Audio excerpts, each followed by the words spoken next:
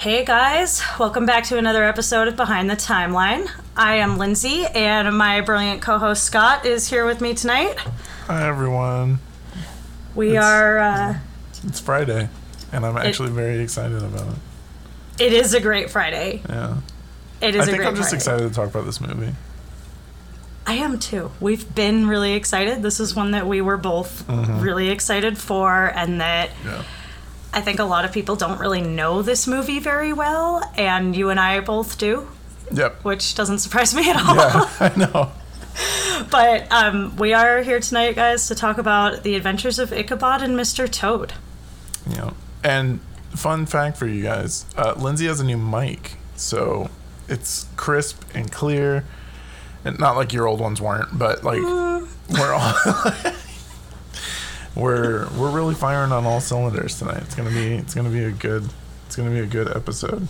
It is exciting. It is all the way pro over here. Yeah. And you know what it is? Like I was really excited about this movie, like going into it, just because like I loved this ride at Disneyland, but I also super hated this ride. Like I have the same relationship with it. Yeah, like I very fondly remember the last time I was on this ride, I had to be 15 or 16. And now, where were you? Florida or California? I was in California. Set the scene. Okay. Yeah, I'm in California. I'm in Anaheim. Okay. The real Disneyland. Accurate, even though that hurts my feelings. No, I was a Florida girl, but you're not wrong about that statement. I've been to Disney World like once, and I don't remember a whole lot of it. So, and I went to Disneyland like every summer when I was a kid. So, obviously I have some loyalty to Anaheim, but yeah. So like we were like 15. I was 15. My sister was 13. And my mom did that whole thing where it's like, you guys need to bond, and it's a ride, and have fun. And sit together in the car. Sit together. And I'm like, first of all, no. But so like we did. We sat in the car, and I was pissed. I was like, dude, I just want to go on this ride by myself. Like, this is stupid. How old were you? I was like 15. You told me this. Okay, you're 15. And what's the age difference between you two? My sister's 2 years younger. Okay. And so I wanted to like stick it to my mom, because you remember how I don't remember how much of the ride you remember. All of it. Okay, good. So every ounce of track A and track B, and also the California one. Guys, trust me, I spent some time at Disney. I know everything about Mr. Toad's. Go on. Okay, you have my full attention, and I'm following you. Excellent. So you know how immediately you turn right, you go through the fireplace, and you come back around and you see the next person getting in the car? Yeah, well, is this where you see the loading point, or where you almost collide with the other track? No, so when you first get in the car, like, and the car breaks away from the loading track. Mm-hmm. So you go through the fireplace, and then you make a 180, and you're facing the next person getting on the loading track. Yeah. And then you take a sharp 180 to the left, and then you never see him again. Mm-hmm. So I wanted to piss my mom off. And I just wanted to be funny with my sister. So I sat there, monotone, deadpan, just, oh no, it's a fireplace. Look out. Amanda, we're turning. Oh no, there's mom and dad. Bye. And I just like, we just kept, my sister was fucking dying. And by the end of it, I was laughing my ass off. My mom was not happy.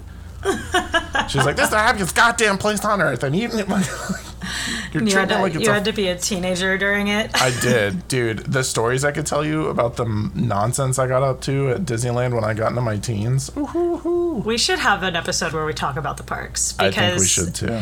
I also like, I love The Wind in the Willows, and I love Mr. Toad. And we're going to talk about the other half of this movie, guys, because the part that we like is 35 minutes long. But we're going to get there in a second. But one of the, like, I love this movie, and I really, really love the ride. It was one of my favorite things at Disney World growing up, because I grew up on the East Coast, so we were always in Florida. I spent a long time in California. I went to grad school in, like, right next to Anaheim. I lived in Santa Ana. So, okay. That's awesome. Yeah, I had a season pass. Like, I know Disneyland very well. But I grew up at Disney World, like, once or twice a year. And so I know both sides of Mr. Toad's. But, God, I love that ride so much. My mom and I used to have the most fun. It was definitely a thing that she and I bonded over that was special between the two of us, which was really cool. And we loved Mr. Toad's. We loved The Wind in the Willows. And I am also most excited to kind of talk about the ride in this episode. Like, that honestly is a big part of what I want to talk about. And I think we'll probably save most of it for the end, because there's a lot of really cool kind of fun facts about the ride and the history of the ride and what's going on with it that I think we should spend some time on. And I have not read your notes, so I have no idea what your notes are about the ride or where you put this in, but I know that I have extensive thoughts about the ride for later in the episode. No, that's fine. I'm pretty sure I do too. I'm very excited to talk about it. I think. It's so fascinating, and it's one of the best things at Disney, and they took it down at one of the parks and not at the other. I think it's down in Florida, not California. Yeah, I'm pretty sure it's still there in Anaheim. In Anaheim, I think it's still there. Yeah, the original one, because Anaheim's the first park, is still there. We're going to get there, but I do think this is the first movie that we've talked about that has really brought up the parks. We haven't otherwise kind of talked about the parks. And it's also what Mr. Toad is known best for. A lot of people don't know the movie, but they know the ride. Yeah. And I think that's really a fascinating legacy for this film to have, especially because this is the only movie from the wartime era that we're going to talk about, right? So let's let me get into the time. Let's set the scene of where we are. Yeah, let's visit the timeline and talk about what this movie actually is.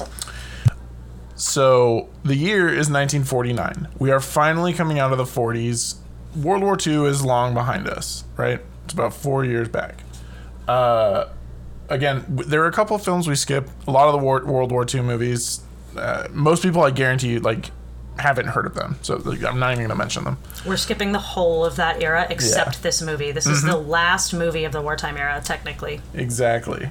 So South Pacific opened on Broadway, and Death of a Salesman won the Pulitzer Prize that year. But I think the most important thing that happened in this year was that cable television debuted. 1949, cable television debuted. I think that's wild. Crazy, isn't it? It's sooner than I thought. I know. I was thinking, when I read your note, I was like, that can't be right. That's so early. I know. It was, that blew my mind. You really think of it as being in the 50s, and I think if it said 1950, it wouldn't surprise me. It's because it says 1949 that I'm like, what? Yeah. That can't be right. Now that I'm thinking about it, and I'm thinking back to movies like Grease and Christine and stuff like that, I'm like, oh, okay, yeah, they did have TV. They did have cable TV and shit. That makes sense. Those Back to the Future and depictions all of that. the 50s. Yeah, exactly. And everybody thought that Martians came down in flying saucers and all that. Yeah, okay. It tracks, right? Yeah. Well, I think of Mad Men. I think of little, what's her name? The daughter. Oh. What is her name? I honestly, this is a bad time to tell you, but I've never watched that show all the way through. I think that it would drive me back to smoking cigarettes. Sally Draper. Oh, yeah. I knew it was like God Penny or help Sally me. or something. Does that show ever tell you it's okay to smoke, folks? Yeah, for real. No, it's really, really good, but it's one of those shows that's a little bit like binging The Handmaid's Tale. The first time I watched it, I never watched it really live. I binged the first 7 seasons. Right. And I really was in a fucked up headspace after that. It was I was living in Southern California, and my friends were like, "We're going to the beach. Come and hang out." I was like, "No, I'm watching Mad Men and smoking cigarettes, and that's it." And for a couple of weeks, and really came out of that in a fucked up way. So I don't recommend binging Mad Men, but it reminds me of Sally Draper, who watched a lot of TV and who was growing up in the sort of mid 50s. Mm-hmm. Yeah, and so she would have been right around when this was the biggest thing. I think Sally would have been born around this time. Yeah. And so because she's 3 or 4 or something when the show starts, which is around I think in the mid 50s. I don't know. I'm probably giving a bunch of misinformation on Mad Men because I'm pulling it out of my ass. But anyway, it's probably all of that was wrong. That's fine. I have no frame of reference, so you're right. Great. The Oscar winner this year in 49 was Hamlet. Yeah, it was Hamlet, and sure. I couldn't care less. Yeah, all right, fine, how many whatever. versions of Hamlet are there? Jesus. So many. And we'll continue to inform everybody here on the Oscar winners, and sometimes it's going to be something that is yeah, sure, whatever. We're going to talk about Hamlet when we talk about The Lion King. I know. Yeah. Here's the thing that was crazy to me. I've never heard of Samson and Delilah. Have you not? No, I haven't. And that was the top grossing film of that year.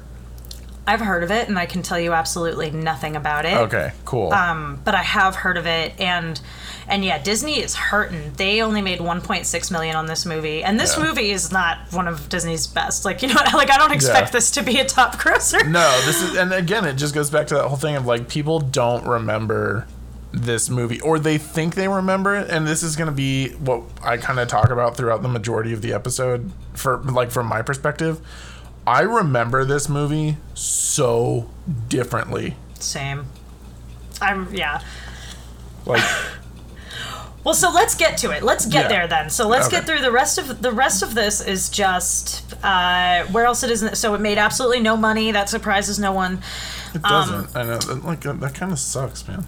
And it's because it's a wartime film. So what we have to remember is, even though this came out in 1949, 4 years after the end of the war, remember these movies are taking 3 or so years to create. So this film for sure would have gone in production during the war, I think. Oh yeah, I assume. I don't have that exact date, but I assume that this movie would have been in production during the war.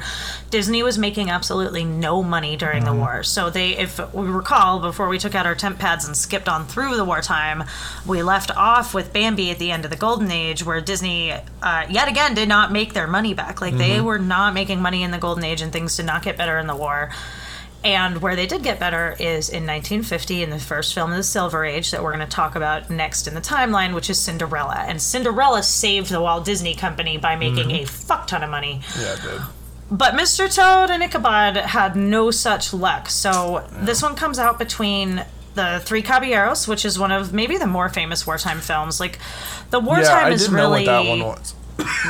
You've seen it at Disney World. Yeah. In Epcot, there's a ride with the Three Caballeros. In fact, and we'll talk about this later, but the wartime films are overrepresented in the parks. It's insane. There's so much wartime shit in the parks. I'm like, no one knows what these movies are, but they're all over the place in the parks. And so we'll talk about it later, but it's a lot of stuff that people recognize, and Fun and Fancy Free is another one people might recognize. But this came out between... Or sorry, maybe it didn't come out after Three Caballeros. I'm trying to think what the last one of that era was. I'm not sure. I'll look it up. But it came out right before Cinderella. Yeah. And was the last wartime film. Actually, I think you're right. It was right before... Melody Time and So Dear to My Heart came out. And So Dear to My Heart, I'm not really sure what it is. But then it was Mr. Toad. Then Cinderella. So it's just a bunch of crap in the wartime era. And this is the movie before Cinderella is the takeaway. So before we continue, you just said something like overrepresentation, and it made me think of something. So I had dinner with my mom last night, and she was talking to me about the podcast and stuff, and then she wanted to let me know that we actually, during the Fantasia episode, Lindsay made a comment about how, what if the ostriches were the precursor design to Daisy Duck. Right. And I mistakenly said, no, she didn't appear until the 1970s. I'm 100% wrong on that. My mother informed me because apparently she's smarter than me. I don't know. Go Scott's mom. I know. She let me know that Daisy appeared in the 1950s. So she's been around for a very long time. Wait, if Daisy appeared in the 50s, then Fantasia came out before her. Yeah. I just was saying, my year note was wrong. Fantasia's still first, but Daisy didn't wait that long to come out. I see what you're saying. Okay. Yeah. I'm just saying you are probably right, and I was 100% wrong. Like usual. Maybe. I don't know. Not if it wasn't based on Daisy, right? That was my takeaway from what you said. Yeah. I mean, it really could have been, now that I'm thinking about it, but... I don't know. We'd have to look up when Daisy Duck came around, but the ostriches were creepy. They were creepy. Regardless. Anyway, let's get to a good movie. Let's talk about this crazy shit. Movie. So here's what we need to kind of clarify about this movie, which is what we've kind of been alluding to here, is that like many of the wartime films, The Adventures of Ichabod and Mr. Toad is divided into two stories. This is not one movie. And that's kind of what I forgot about it, because clearly that's when I popped out the VHS, because I'm only interested in Mr. Toad. Mr. Toad, yeah. So what we have here is The Adventures of Mr. Toad, and that is the Wind in the Willows adaptation, which is probably what we're all familiar with, right? Is what the ride is. The back half of this movie is Ichabod Crane, which also I think we're all familiar with, but my question about that is just like, is it because of this movie that we're familiar with it, or is it because it's like this old tale? Because this is the Headless Horseman, guys. Yeah. This is what that is, and it's fucking awful, to be honest. It's terrible, except for the last 2 minutes. I fucking hated it. It really is. Like, yeah, I was the last like, what 2 is minutes. this? I have This a is lot the of worst. thoughts that I just was not. I was not adult enough to pay attention to what was happening to the Tale of Sleepy Hollow. And I'm like, do we want to do this out of order and just get our synopsis of that out of the way, since it's garbage and we're going to talk about Mr. Toad longer? I kind of feel like we should, yeah. Since I feel like it was just a free for all anyway, and I guarantee you most people did what you did and just popped the fucking VHS out right when Mr. Toad ended. Yeah, because that's what we're all here for. Like, this was fucking awful. Yeah. This was like summarize this for us, Scott. What is this back half of this movie? So you all know it, right? Everyone knows the tale of the Headless Horseman, but what I think is one of the only cool things about this is the Disney adaptation is extremely dedicated to the original source material. It is very accurate. Really? Like, it doesn't take many liberties. Essentially, so this whole thirsty gold digger bullshit is part of the original? It's really there. That's what he was always looking out for number one. All right.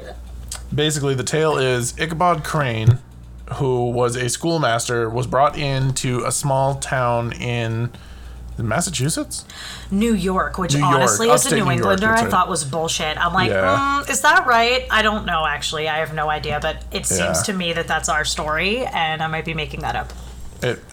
I actually don't know. I'm going to look it up while you synopsize. I'm going to look it up, because it specifically does say New York, and as a New Englander, they're up the really river. Like, they're right up the road through the forest from Tarrytown. Shows them up the road of the Hudson. It specifically says New York in the animation. Yeah.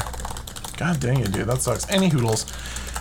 He arrives in Sleepy Hollow. This dude is basically a walking scarecrow.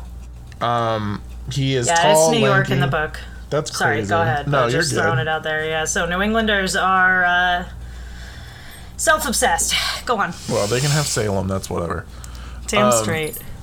So it's tall, lanky. Everyone in town is looking at this dude, and they're either scared of him or they're like, just like, what the hell is this? But like, all of them are they're not happy or enraptured to see him, right? Like, no one is like positive about his arrival. And then at the same time we're introduced to Brawn Bones, the Gaston of the film. But I use Gaston loosely because he's not, and the narration even does a good job of telling you, he's not malicious. He just is a prankster, right? Like, I also have him as Gaston in all my notes. Yeah, that's so funny. Okay, good. Because he basically is. He is. 100% he's crazy. But also, I want to point out that we're only saying it that way because we're millennials and our point of reference is Gaston. Gaston is this guy. Well, yeah. For the record, this guy, Gaston this asshole is Gaston's an asshole version of Brawn Bones. Yeah, is that what his name is? God, good job. I took less detailed notes. Sorry, Brom, B-R-O-M. I took, to be honest with you, I took very little notes on this movie. Anyway, the whole point of Wind in the Willows, the whole point of Sleepy Hollow is Ichabod Crane comes to Sleepy Hollow as the schoolmaster, but he's very poor. He is constantly looking for a way to get ahead, as well as a free meal if he can. And then he is introduced to, I honestly feel like I have to say this because if you watch this movie as an adult, it's the first thing you notice.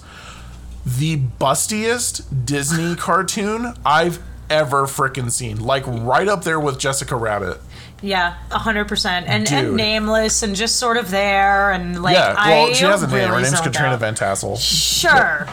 You know what? You are officially responsible for all these obscure bullshit names that I'm not going to bother to learn because I just am not. Grimhilda or whatever, that's you. Oh my God, the queen. I'm not taking it. Yeah, I don't know. I am just going to state this for now and in perpetuity. I am not responsible for these. I'm gonna call it Dear Nala. Dear I'm gonna Nala, call that's it like fine. I don't I'm have the keeping names that one, down. yeah. That I'm one's just gonna state it now so that it's not a thing later. I'm not in charge of the names. Scott's in charge of names. That's fine. So this bitch. Yeah, he meets. That's all I got. I hated her and everything about the story. Dude, yeah, he just. Oh man, First of all, she is such a tease. Like. Yeah. I shudder to think what anybody reading this story in modern times would actually think of her.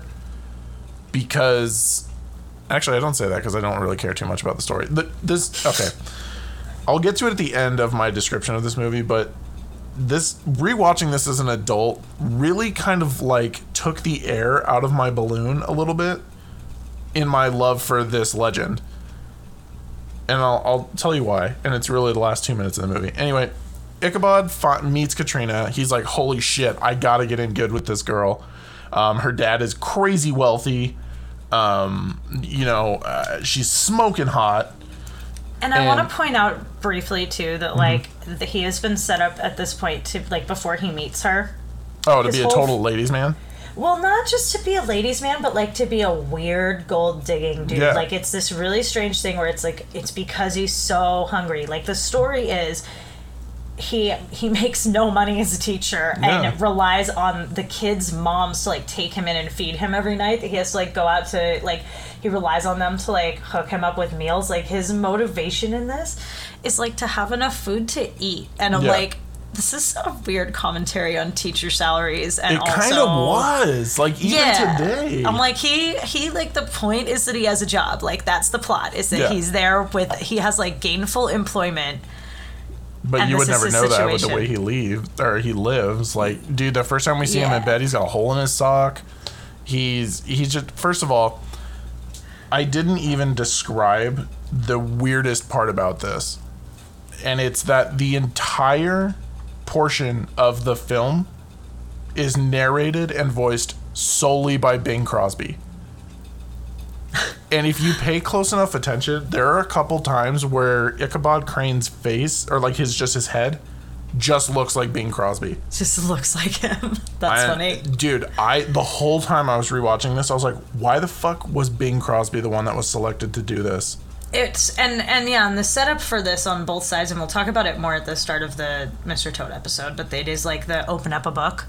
Right, and somebody's narrating, and it's like, exactly, and it's this like English versus American juxtaposition is how they set the movie up. They're like, of the classic English tales, and we'll talk about that in a minute, and then they're like, and of the American ones, and Davy fascinatingly, Crockett, the ones they list, they do Disney does all of them. So the books that they come in with the narrator saying, and what about the Americans? We have some great figures too who have great stories, and the ones they list off are Paul Bunyan, Pico's Bill, Johnny Appleseed, Black Bart, Davy Crockett, Daniel Boone, and Ichabod Crane, all of whom are featured in Disney in some way or another. Some are live action, some are many are appearances in the wartime films, where because they're split up like this. A lot of these wartime films are divided into two stories because they just didn't have the money to make one full film. Like it was more like back to Disney's days of doing shorts almost, but they were putting them out in theaters in these like two combined things. So I don't know, it was a wild time for Disney, but that is Bing Crosby is the narrator, which I caught on to when they were doing the book bit of this. It just like it takes me out of it because first of all, the song that introduces Ichabod Crane, it's literally titled Ichabod Crane. There's no rhythm to this song, so it's really hard to even be like, okay, like this is a pretty good beat or whatever. Like it just sounds like he's talking and the choir or the chorus in the back is singing whenever he's done talking. It's just weird. It's just cheap. That's what it is. You know what I mean? Yeah. And to an extent, I almost give it a break, which again I think is becoming a theme with me. Like I need to need to be less forgiving. Sack up and hate these movies. I know, right? Like, it's just, especially, like, these are the bad ones. Like, what's going to happen when we get to the Renaissance?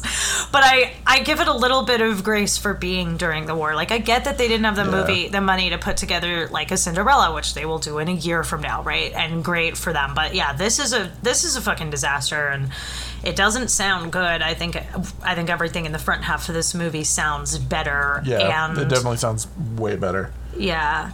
And so we've got Ichabod here, like, desperate for a meal when he meets Katrina, which I'm actually seeing in my notes now. My note does say Ichabod falls in love with Katrina's inheritance. So, yes. First of all, that, but second of all, I guess I did know her name for a hot second. It is in the notes. Yeah, I did know it for a minute. But, so he goes through this, like, really slapsticky bullshit with Gaston, right? Because Gaston wants to get with Katrina, but Ichabod wants to get with Katrina for her money. Right, but and I'm glad you said that, because here's the important difference. Brom is actually in love with Katrina. Right. Not her money. He's like, in love with her. her. Yeah, he knows her. They're both from the town. He knows who she is. And you can kind of tell when they interact with each other, like, she's kind of got, like, a thing for him. But then, like, we turn back into this issue where every guy that she walks past, she gives the, if you carry this for me, I might fuck you eyes. Mm-hmm. And it's weird. It really is what she does, too. Yeah. It is just this whole scene of them, like, carrying her stuff and, like, literally tripping over themselves to... But then you're right. Do chores for her. Yeah, exactly. It goes right into Ichabod going to her house while Brom is unloading the horse, and it's very Groucho Marx in the way that things happen. Like, he'll swing the door open and he'll try to hit Ichabod, but Ichabod will bend down right before it hits him, and it'll bounce back and hit him in the face, or he opens the door and Brom falls through the door, or stuff like that. Like, Ichabod just comes out looking like a fucking G. And he really could not be any the wiser. He didn't have anything to do with that. It was just Brom's old ineptitudes and perfect timing from Ichabod. I mean, yeah, and I wasn't even, like, following it that closely, honestly. It was just like, great, this is happening. Like, it was very Three Stooges. It was so, you know what it really was?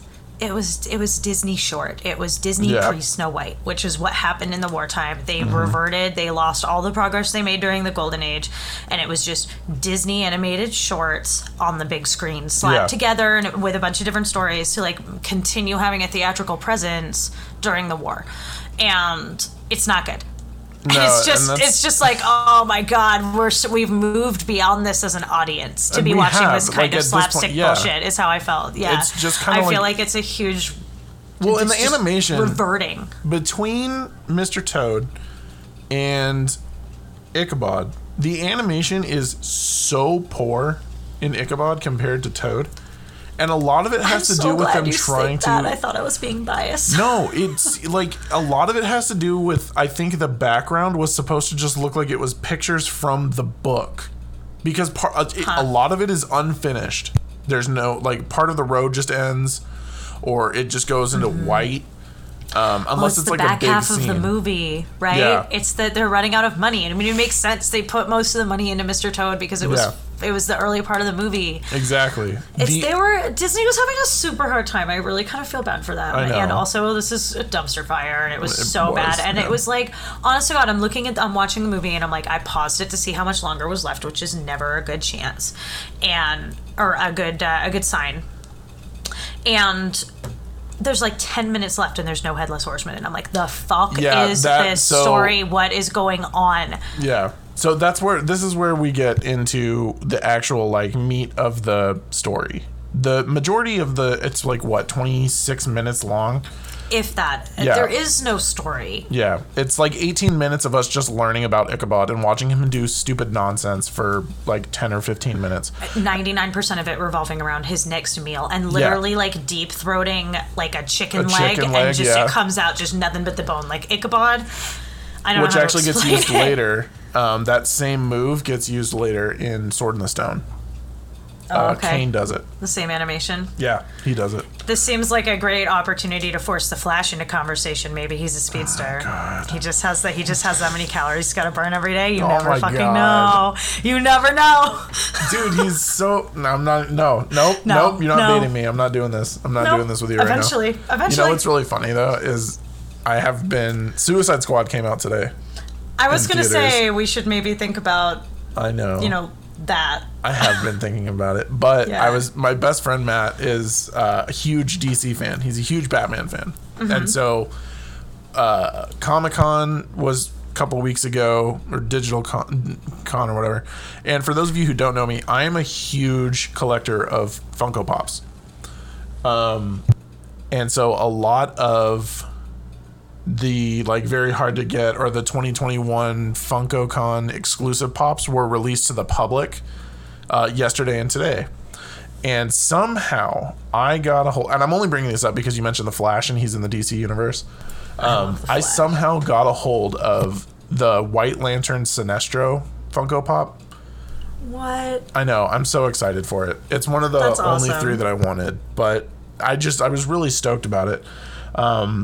But any hoodles, you're not baiting me with Flash, but I think we should look into Suicide Squad. I think we should look into Suicide Squad. I think I'm going to make it a podcast tradition to bait you with the Flash every episode and see what happens. Yeah. I'm currently wearing a t-shirt that says Central City Running Club. I shit you not. Oh my God. That's we amazing. are going to talk about the Flash one day. Dude, we are. When we're going to talk about the Flash is when the movie comes out, but... Oh, fucking 4 years from now? Okay. I know, maybe sooner. Hey, we could talk about it for season 8. Season 7 was garbage. We can hope for better. You know what? I actually would I know be... you're not watching it. I know we're pausing right in the middle of this fucking I know, episode. I'm like, who cares about Ichabod? Did I just That's what I'm succeed in getting saying, us to talk about the Flash? Yeah, and now we're talking about the Flash, and I'm fucking here for Yes. this, and I'm fucking Yes. pissed. Yes, All right? I did it. But I am... My other best friend, Sydney, is a huge Flash fan. By the way... I love the character, by the way. For the record, I do also watch and love the CW show in a way, but Yeah. I watched it all this year. I binged the CW show. I'm not a long-term stan of the Flash on CW, but I love the character, the Flash. So, I've loved the Flash since I was a kid. Some of my favorite comics involved him. Flashpoint Paradox is literally one of the greatest animated DC movies ever made. This is, by the way, how much I care about Ichabod Crane. I am not, I don't care that we're talking about something completely different right now. I would rather talk about Flash, but I have a comic in front of me right now. It's in my line of sight, the Flashpoint comic. Oh, do you really? That's so fucking good. Oh my God, I it's so know. good. But so my best friend Sydney, who, fun fact for you guys, designed our logo. Mm-hmm. Mad shout out to Sydney. If you guys ever want some work done, she does work on commission. Hit her up. And I may have her on here. If we are really going to discuss the Flash, I have to have her on here. She's a huge Flash head. Good. It's the only thing I care about. It so isn't. Don't even sit there and lie to me. No, it's not, but it's a lot of what I care about.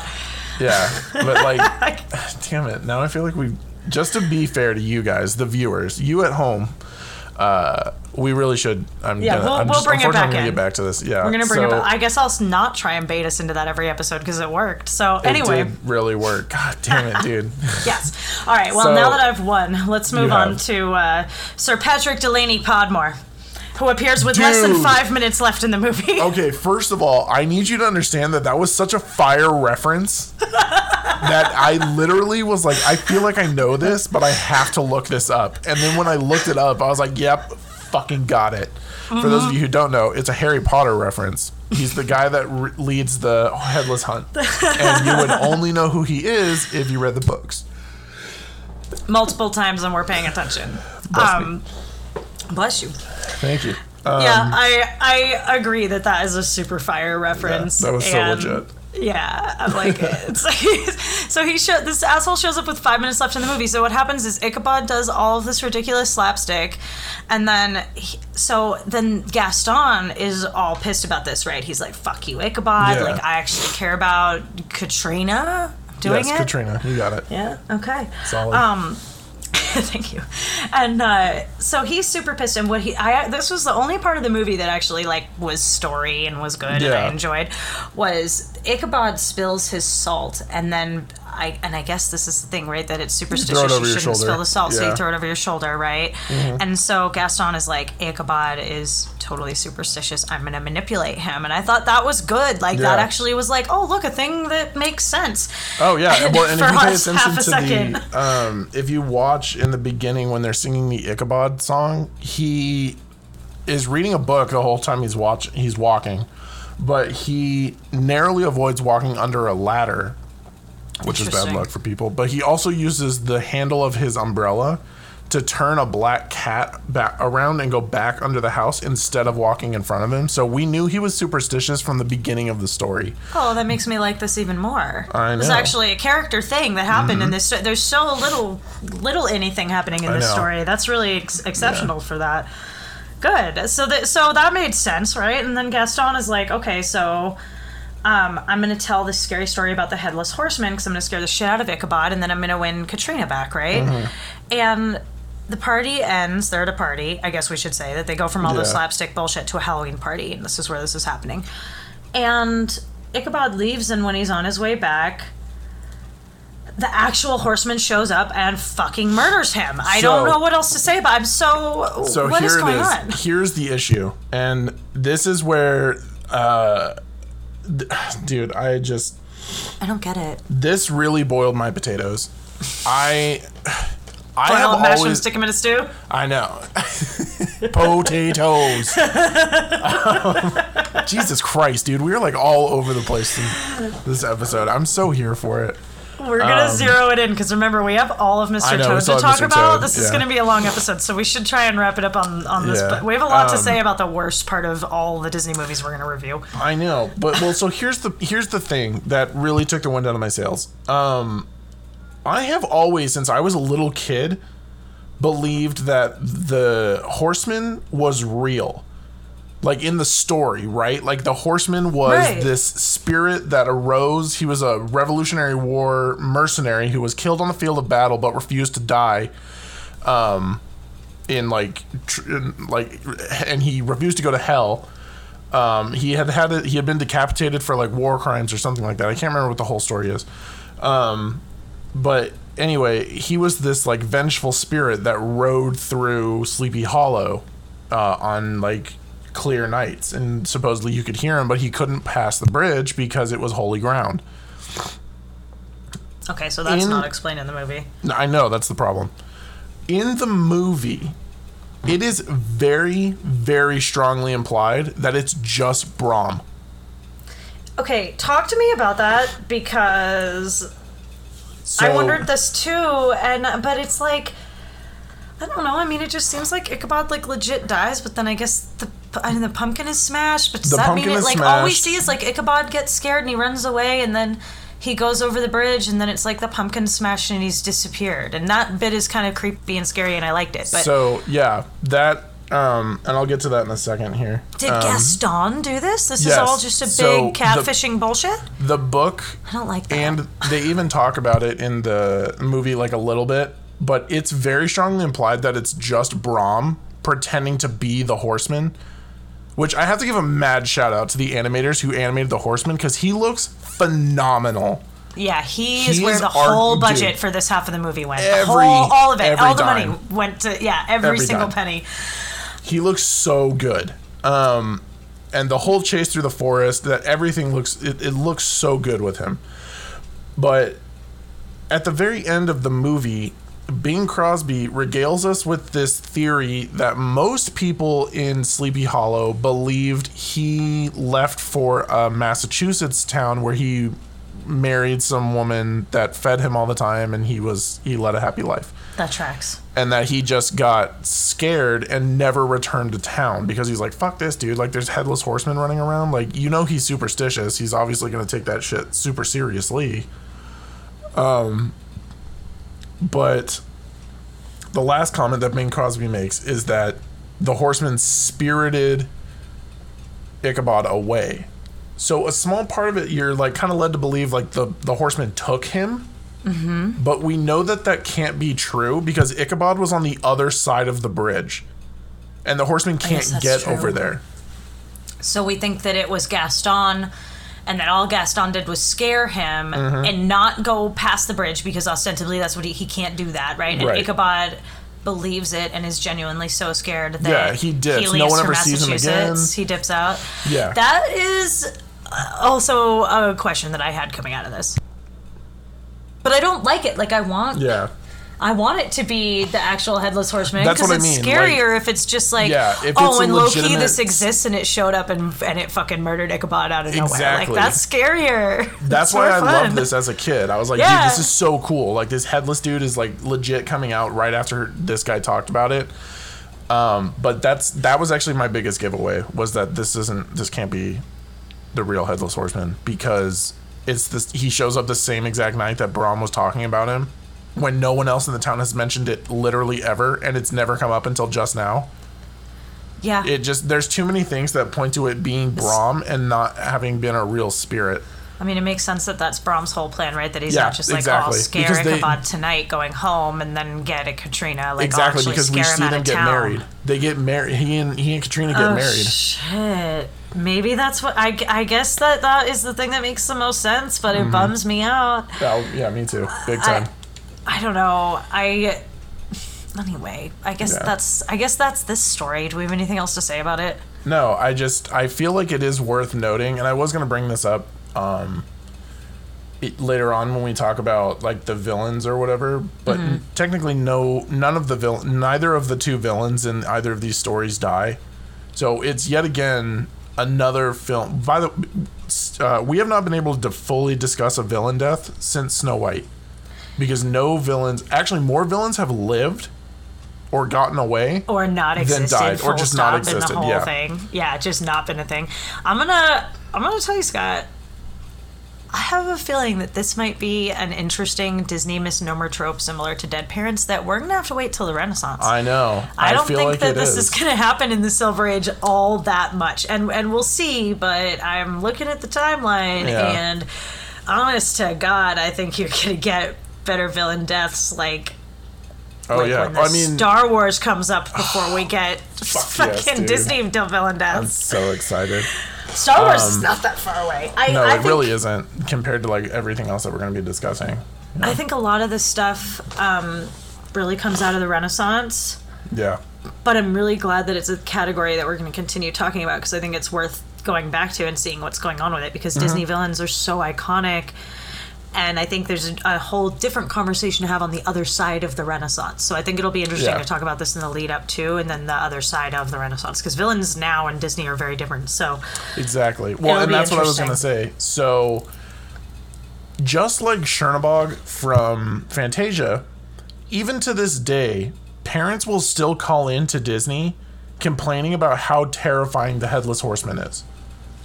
Like, he still legitimately gives kids nightmares. He is right up there with greats like Count Frollo and the Horned King in terms of like pure holy shit, dude, that's some scary ass crap. But here's my question. Who are these kids who are making it all the way to the end of this movie? I know. It's so fucking bad. How did they get there? How do they know about Mr. Toad? Dude, or how do they know about the Headless Horseman? No one understands The Bachelorette, Sleepy Hollow. Okay? That's exactly what this is. The long and short of it is just but it's from like one guy's perspective.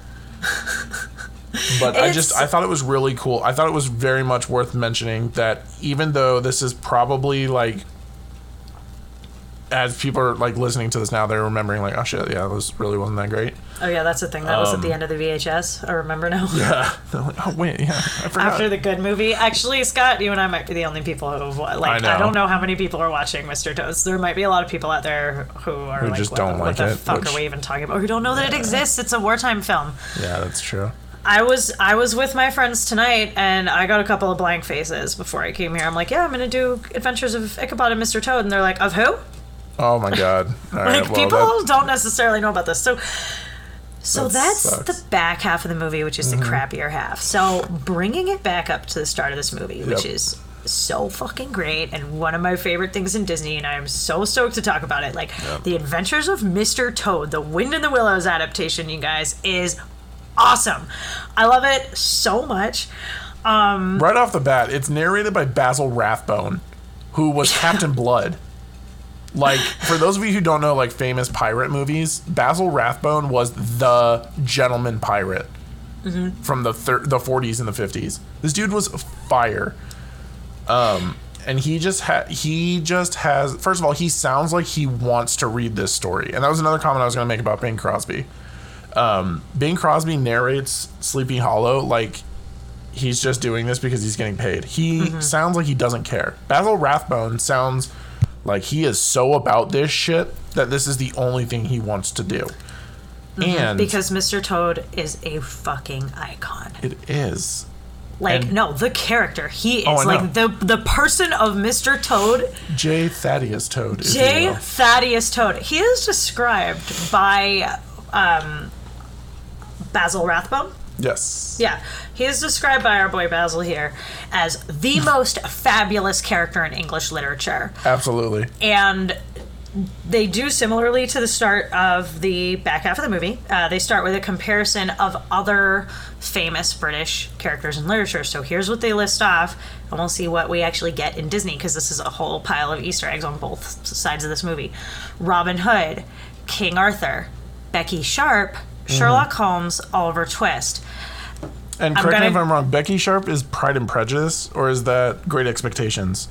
Vanity Fair. Oh my god, I was so right on. You were in the neighborhood. And Becky Sharp is the only one of those characters not to feature in a Disney film. And in fact, all of the rest of them feature. It's not just this bullshit that the Americans got. Yeah, this isn't like some wartime package film bullshit. This is obviously Robin Hood, The Sword and the Stone, Sherlock Holmes they do with The Great Mouse Detective, and Oliver Twist they do with Oliver and Company. I'm glad you brought that up. Movie. Fun fact. This is like my favorite fun fact for this, by the way, of this entire movie. Basil Rathbone, the narrator of this entire film, the last thing he ever did was a cameo voice acting appearance as Sherlock in The Great Mouse Detective. That's awesome. Yeah, because they have the live action, or not the live action. They live right above him. Yeah, they live above the human ones, or the human ones live above them, whatever it is, like the actual people. Anyway, we're all over the place. So, I'm going to let you read this plot. I will read this plot. Let me get to it. All right. Just after the turn of the 20th century, we find ourselves beset by the mania and madness of one J. Thaddeus Toad. Tempted at the slightest sentence of adventure, Toad has worn his fortune to the bone, traipsing about the English countryside with mania after mania, causing countless damages and problems. When his friends step in to stop his madness, he is instead taken by a new thrill in the form of a motor car. But trouble follows the precocious J. Thaddeus in his endeavor to secure the shiny new mania. Does it ever? Dude, yeah. Mr. Toad is the epitome of hot girl summer. He is everything that it stands for to me. It is everything that I want in life is to be J. This dude Thaddeus just is Toad. living his best life. I don't understand why we don't have memes of him just living his best life.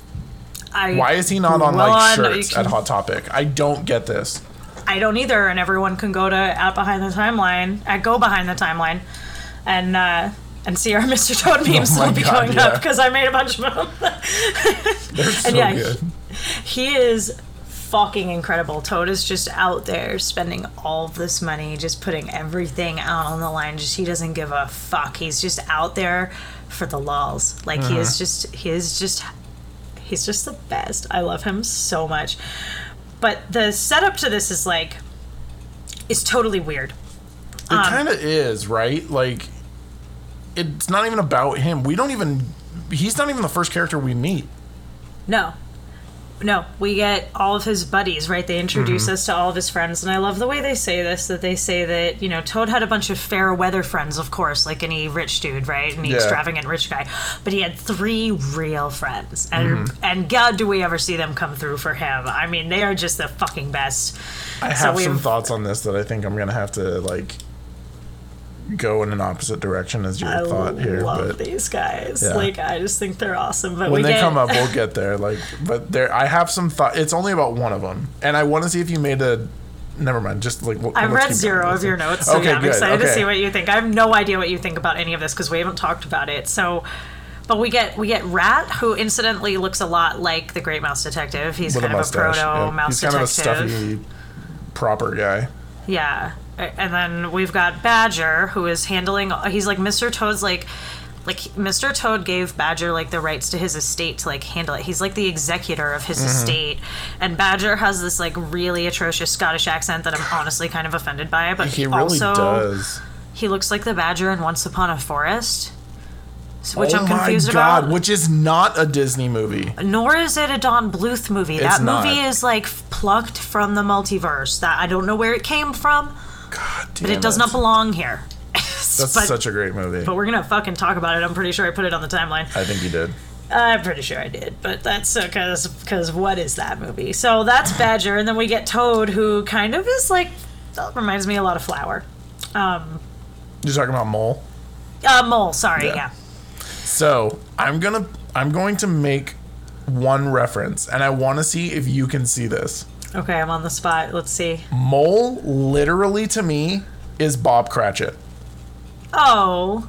I mean, obviously I know who Bob Cratchit is, and I'm like, you mean Kermit? No. Just Bob Cratchit, the character. He just reminds me of Bob Cratchit. He's just nice and small, and he just is like, he's just out there to have a good time with whoever he's with. He waves at Toad when they're in the courtroom.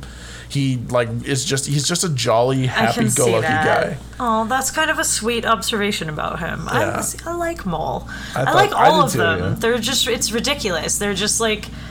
Badger's barely in it, by the way. I feel like we do need to mention that. Angus McBadger is barely in this movie. He's Angus only in, McBadger. Yeah. I thought his first name was Mac, because the way they pronounce his name is Mac Badger. They do. They do. Yeah, that's weird. I got it because I know he's trying to be Scottish, but there he is, and so it's like they're his buddies, and Badger's like the executor, but everyone else has this like really morbid fascination with Toad Hall, right? Toad Hall, by the way, human-sized building. Yep. Humans deliver mail to Rat, like they are just part of society. Like the judge is a human being later in the movie. Like the animals and the humans just coexist. Like it's one of the only Disney movies where that's like it's not the odd weird thing like in Pinocchio. It's just the thing. It's not like there's this one anthropomorphic animal. It's like they're the size of regular animals, right? Not like Giddy and Honest John, who are like the size of humans, but they're cats. Like they're like Toad is the size of a toad. He lives in a man-sized house. He sleeps in a man-sized bed. Yeah. Hashtag Hot Girl Summer. Toad is fucking living it. It is so great. I love it. It's so amazing. It's so weird, and they don't address it at all. It just is. Toad lives here, and all his friends are really invested in sort of the state and the outcomes of Toad Hall. Like it's not just that they care what happens to Toad. Like it seems like they care more about the estate. Like they're very concerned about the estate. Like do they live on the grounds? I don't get it. Well, he makes a comment about how every animal on the river was proud of Toad Hall. It gave them a sense of inclusion and, like they belonged kind of thing. That makes sense. I wonder, because I did not read the book for this one. I did not either. So I wonder if it's explained there. It probably is, where like Toad Hall is maybe it's part of what makes them, like these animals, part of the people community, because Toad managed to like inherit this whole person-sized house legally and like is like... Or they built it. See, that's the thing. Or they built it, which was a whole other... Yeah, we don't even know why Thaddeus is wealthy. We don't know where his money comes from. We just know where it goes. Yeah, and that's how we're introduced to everybody. It goes into Mac Badger paying all these people back because the current mania that Toad is on, which actually I want to pause real quick. The movie portrays the word mania as just a silly obsession, but if you actually pay attention to Toad, it genuinely feels like some kind of legitimate obsessive disorder. And I just think it's crazy that they're so nonchalant about it. I mean, it was back in the 40s, so like mental health wasn't like as big a thing as it is now, but I just think it's really interesting that they just portrayed as he goes crazy whenever he gets a new obsession. And in my head, I was rewatching this, and I was just like, no, this seems like a legitimate mental thing for him, like a tic. Oh yeah, you could totally diagnose Toad. Like and mania as we would understand it today, is like, it's sort of the right way to describe what he's doing, but it is more of like an obsession. Like if we're really trying to describe what's happening on screen, it's like Toad is, I mean, he's a bigger G than Geppetto. He's a bigger party girl than anybody in Disney. Like it's like Toad is Ricky Bobby. He is like, he just wants to go fast. He's just having a good time. And he does become really obsessed with the idea of like the motor car, but the whole thing for Toad is going fast. It's not just like I get mania about the next thing, although they do kind of describe that later about the prison escape, but like mostly it's about going fast. Like Toad shows up with a horse and cart. He's got like a carriage and this horse, but he rides on the horse's head, like holding onto its ears because he's a toad, and the carriage is just fucking like banging around behind them. I don't even know why he has the carriage. Like, just get the horse. The horse jumps hedges and the carriage like bumps through the hedge, like doesn't, and like goes straight through it, or into the pond or whatever. Oh yeah, and they go the underwater. They go through the friends. fucking greenhouse. They are like the two best friends, and I think this is now a good point time to point out the musical difference between Toad and Ichabod. Because this song is a banger. Dude, Merrily, Merrily, On My Way to Nowhere is literally one of the best Disney songs ever written. It is, and it is, again, the epitome of hot girl summer. Like, this so is what it means to live for only that which brings you joy. It's merrily on our way to nowhere. Yeah. Like, and I love the way that it sings all of the counties in England and stuff. Yep. And I didn't really catch that, that they list off like all of them, and it was incredible. It was such a banger. I love this song. Like, all the money went into the front half of this movie. It was so really worth it. Thank God. Toad deserved more than 35 minutes, and I'm actually glad that he didn't get it, because I think that the wild, out of control pacing of this film is what creates like the ride. It's what creates like, it just adds to like the feel of Toad's Ricky Bobby need to go fast. That just like this plot fucking hauls ass. This is the fastest paced plot in all cinema. There's no like moment to like even appreciate like the scene or like what's going on or whatever. Like, he right off the bat, like when he shows up and Mole and Rat are trying to get him to stop, and they stop him in the street, he is like, you can just tell he has a problem staying still. Like, he's jumping around Cyril, he's talking, he's very animated, his hands are like going everywhere, and then they're like, we need to have a talk with you, and he sits down on the carriage bar, and they're like, you need to stop this. And he at first thinks it's hilarious because he's like, dude, are you serious? Like, this is my career. Which, again, I don't understand. What the fuck is your career? His career. He's like, dead serious. This is my career. I'm like, who are you carrying around? Like, what do you mean? Yeah, clearly you don't even care about the fucking cart. Like, he calls it a gypsy cart. Like, a gypsy. They do call it a gypsy cart. And it's not great. Yeah. It's and I'm like, and you guys made Stromboli like 4 years prior, so 2 for 2. It's true. It's not great.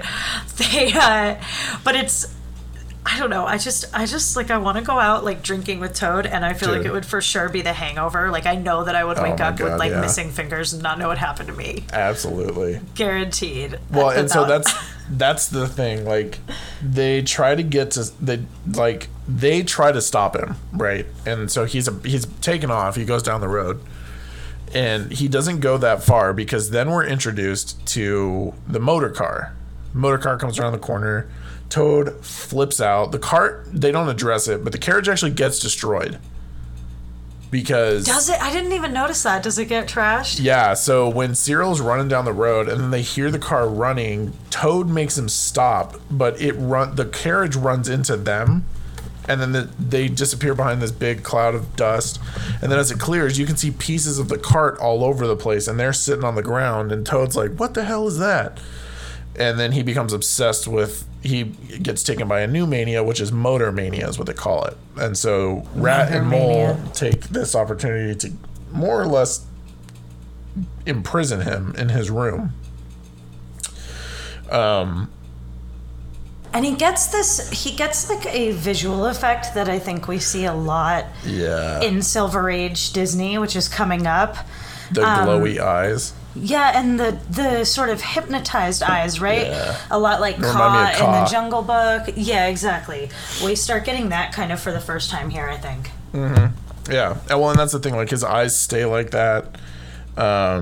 They basically put him in his pajamas. That's when we find out he lives in a human-sized bed, or he sleeps in a human-sized bed.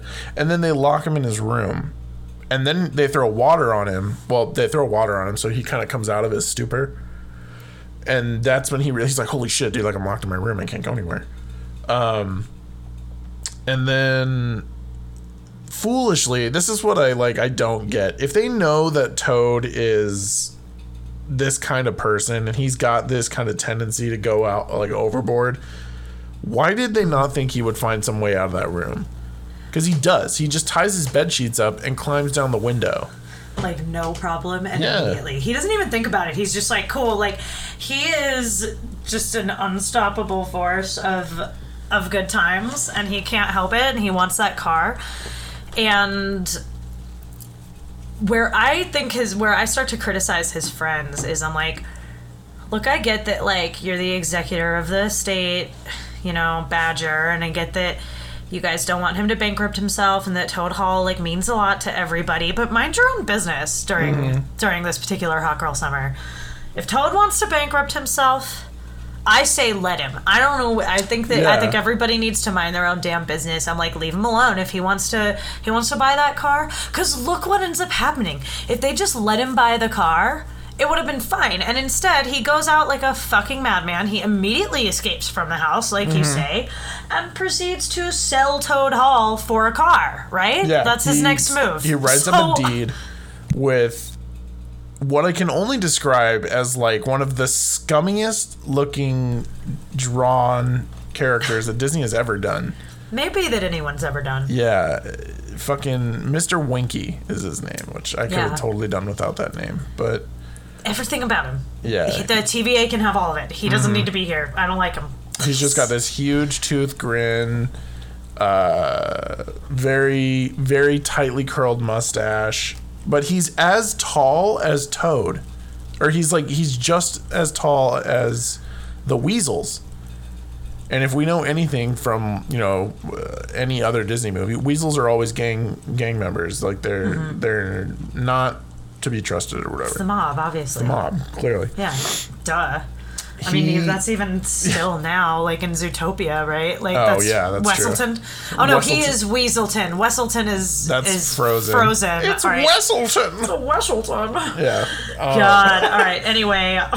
Well, that's the thing. The movie makes a huge leap too. We don't find any of this out until after the fact. So he escapes from the room. Basil Rathbone is like, he would be willing to bargain, barter, buy, and then it spins in a newspaper that shows Toad has been arrested for theft. And so like, it's implied he stole the car. He's arrested. Yeah. We don't even know. So it's implied he stole a car. Because we are hauling, you guys. We're moving through this movie. We don't even get this. But then we get it in a flashback when he goes to trial. And this is actually where I have a problem with his friends. Specifically with Rat. Rat does not actually feel like a good friend to Toad to me. He doesn't really seem to be all that concerned with Toad's innocence during the trial. Yeah. Or ensuring that he gets freed. I think Rat has, like, a little bit had it with Toad. Like, I think Rat is, like, the friend who's, like... It's just his love is just, like, slightly less unconditional. Like, Rat's, like, the first one in the friend group to bail. Like, he's just really over it. I think he's exasperated with Toad. Yeah. And while I get it, I also think it's like, you know, it's not your money, Rat. Like, I think Rat has, like, a kind of the most unhealthy fixation on Toad Hall. I think Rat is in it for Toad Hall and not Toad. He kind of is, yeah.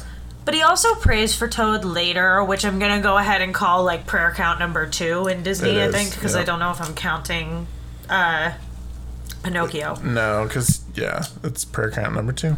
I think that's number 2. That's right. Okay, that's Snow White says her prayers, but Geppetto prays to the Wishing star. to the fairy and the wishing star who turns out to be a thing. So I don't know if that counts. This is sort of prayer 2.5, but Rat does pray for Toad.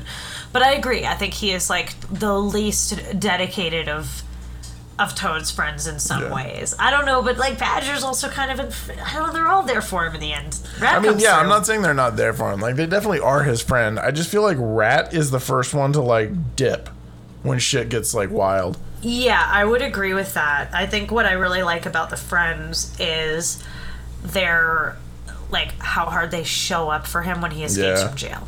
Right. Well, okay, so I'm glad you said that because I do actually I even wrote it as an update. When he escapes from jail. So, all right, long story short. He is taken to court. You find out that Winky actually lied and tells the court that Toad tried to sell him a stolen car. When in reality, we know Cyril's story is true. Cyril being the horse, Cyril being the horse. His story he really did sell Toad Hall for the car. Yeah, he writes up a deed, and the whole thing was so that Winky could get the deed to Toad Hall. And we find out that Winky actually is the leader of the Weasel Gang. Of course he is. Yeah, naturally. Because naturally, yeah, because he just looks like that. Yeah. So Toad is arrested, right? Here's another weird time jump. It's the middle of the summer when Toad has his cart, and the next time we see him after court, it's Christmas. Mm-hmm. It's literally Christmas Day. He spent a lot of time. Has he been in there the whole time? I mean, there's a whole, like, again, pacing. Like, who knows how much time went by just to get him into jail, you know? Like, realistically, that could have been a few months. And then, the only place where I think that doesn't add up, because I'm fine with a time jump of, like, 6 months that puts him... Because he's, like, repented. He's a new Toad now, right? Once he's in prison, he's, like... And his cell is grim, and he's got one of those giant ball and chains. Like, Toad is, like... Grand Theft Auto is a really serious crime on the river. Apparently, on the Animal River. This is, like, the worst thing you can do, because Toad's prison is fucking bad. It is. It is grim. So... He doesn't even have a bed. I also pointed that out. Like, he doesn't even have a blanket to stay warm. Which, if it's Christmas time and he's in a stone prison, dude's freezing to death. I'm pretty sure he had a window to, like, bars that went outside. Like, it is literally freezing. Like, and it's a bed of straw in the corner. Like, honestly, it's like Frodo had it better when he got taken up to the tower. Like, it was not good. It was not good for Toad, and... He repents, and he's like a new Toad in there. Like, I can buy that 6 months went by. What I don't buy from that timeline is that nobody noticed the weasels moving into Toad Hall, or that it took the weasels 6 months to get to Toad Hall. That's what I don't buy from the timeline. But whatever, because I feel like that's the last thing we should nitpick about this fucking crazy movie. I don't know. It's like, it doesn't add up though. It's not. I wouldn't call it nitpicking, but it does raise a really important question. After Toad goes to prison, what is McBadger doing? Is he just not staying in the house? Yeah, McBadger lived in Toad Hall, didn't he? That's what I thought. I always assumed he lived at Toad Hall.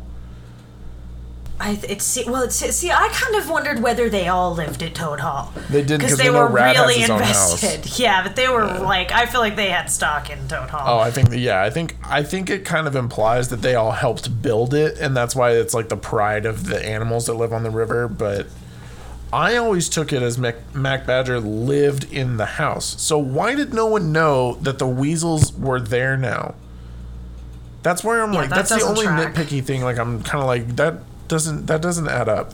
No, it doesn't. But then it actually goes right in the scene we're at. Actually goes right into another major question I have.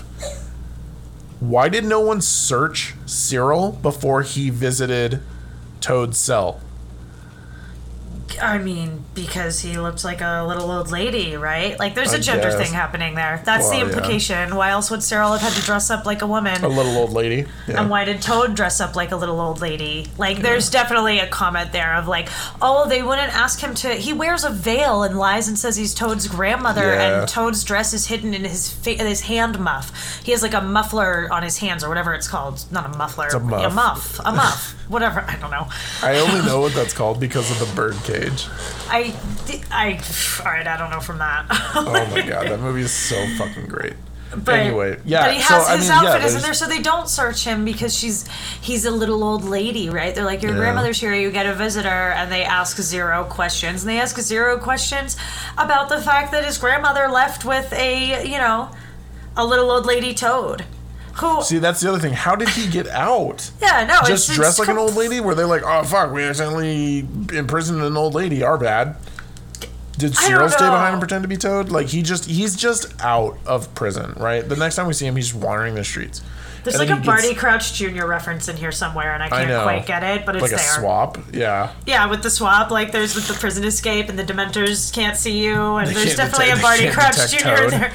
Yeah, he's a penitent Toad.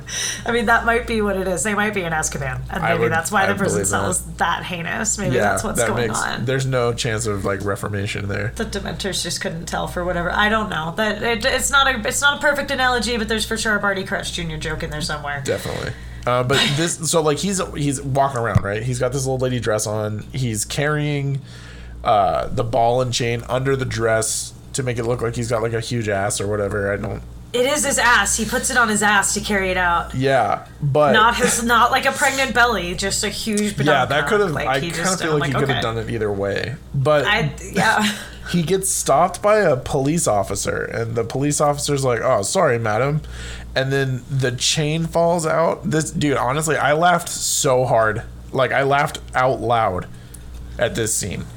The chain falls out from under his dress, and the cop is still just like, "Oh, begging your pardon, ma'am." But then the ball falls out, and then for no reason at all, literally Toad does not move. The very next scene, he is just falling down the stairs with the ball bouncing and him just like down the stairs. Dude, I was fucking lost. I lost my mind. I was laughing so goddamn hard. I almost pissed my panties. Ridiculous. Like, it was, dude. It was, and then like, this actually leads into another question. He falls underwater, right? No, sorry, we're skipping a very, very important scene where he steals a train.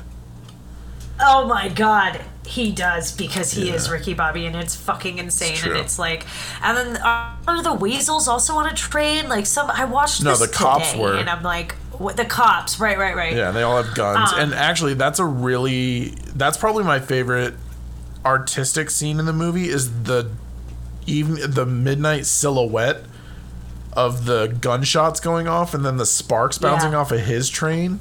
It just looks so good. Very clearly, Disney only gave a shit about this movie.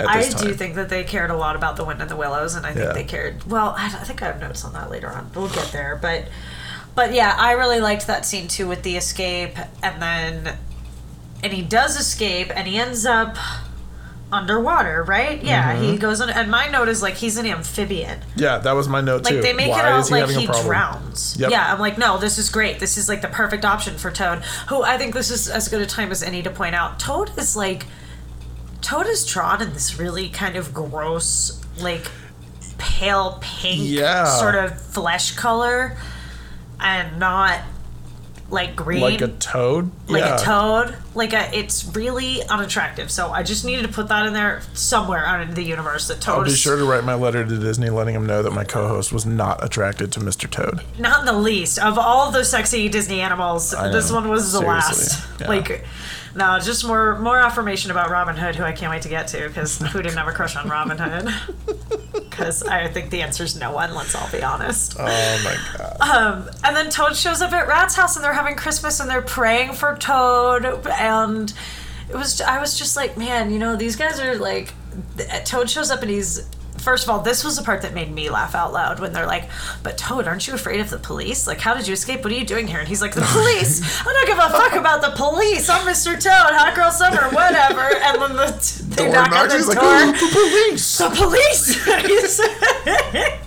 That was really, really funny. I really laughed hard at that. No. And then he's like, you guys have to protect me. Like, please, Rat, like, help me. Because Rat clearly is in charge here, right? And yeah, well, that was the other thing I was going to say. This is the other part where that's the part in my notes that I updated.